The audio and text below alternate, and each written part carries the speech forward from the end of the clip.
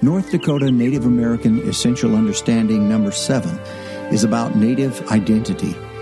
It states, individual and communal identity is defined and supported by shared Native languages, kinship systems, tioshpai, clan structures, traditional teachings, values, sacred laws, and ceremonies. A continuum of tribal identity, unique to each individual, ranges from assimilated to traditional lifestyle. There is no generic American Indian.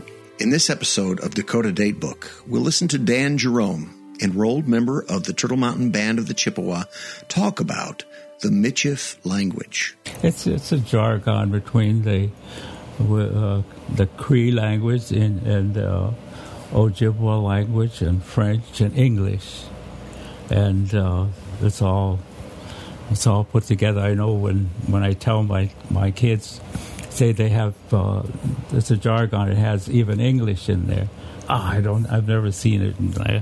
So I asked them one time, look, they have a what they call a Michif dictionary, and they go looking at. I said, go look up the word broke, and it says busty in there. See, that's the English part of it.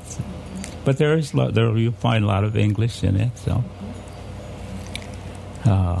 but you have to listen closely if you want to make out all the words. About your little sister in California. Oh, my sister went all the way to California. My younger sister, she's not with us anymore, but she was in California, and it was common in the house yet to use different things with the Michif language or the French language, and we used to say the word suchum for one of the vegetables. And here she was in California, and she went to the big supermarket and wanted to get some, she said, I just felt a hunger for suchums.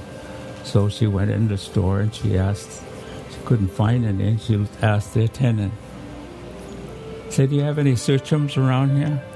And he said, what? I'm Scott Simpson.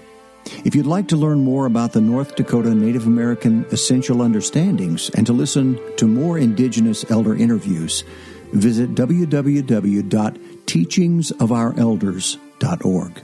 Dakota Datebook is produced in cooperation with the State Historical Society of North Dakota. Funding for this series is from Humanities ND and the North Dakota Department of Public Instruction.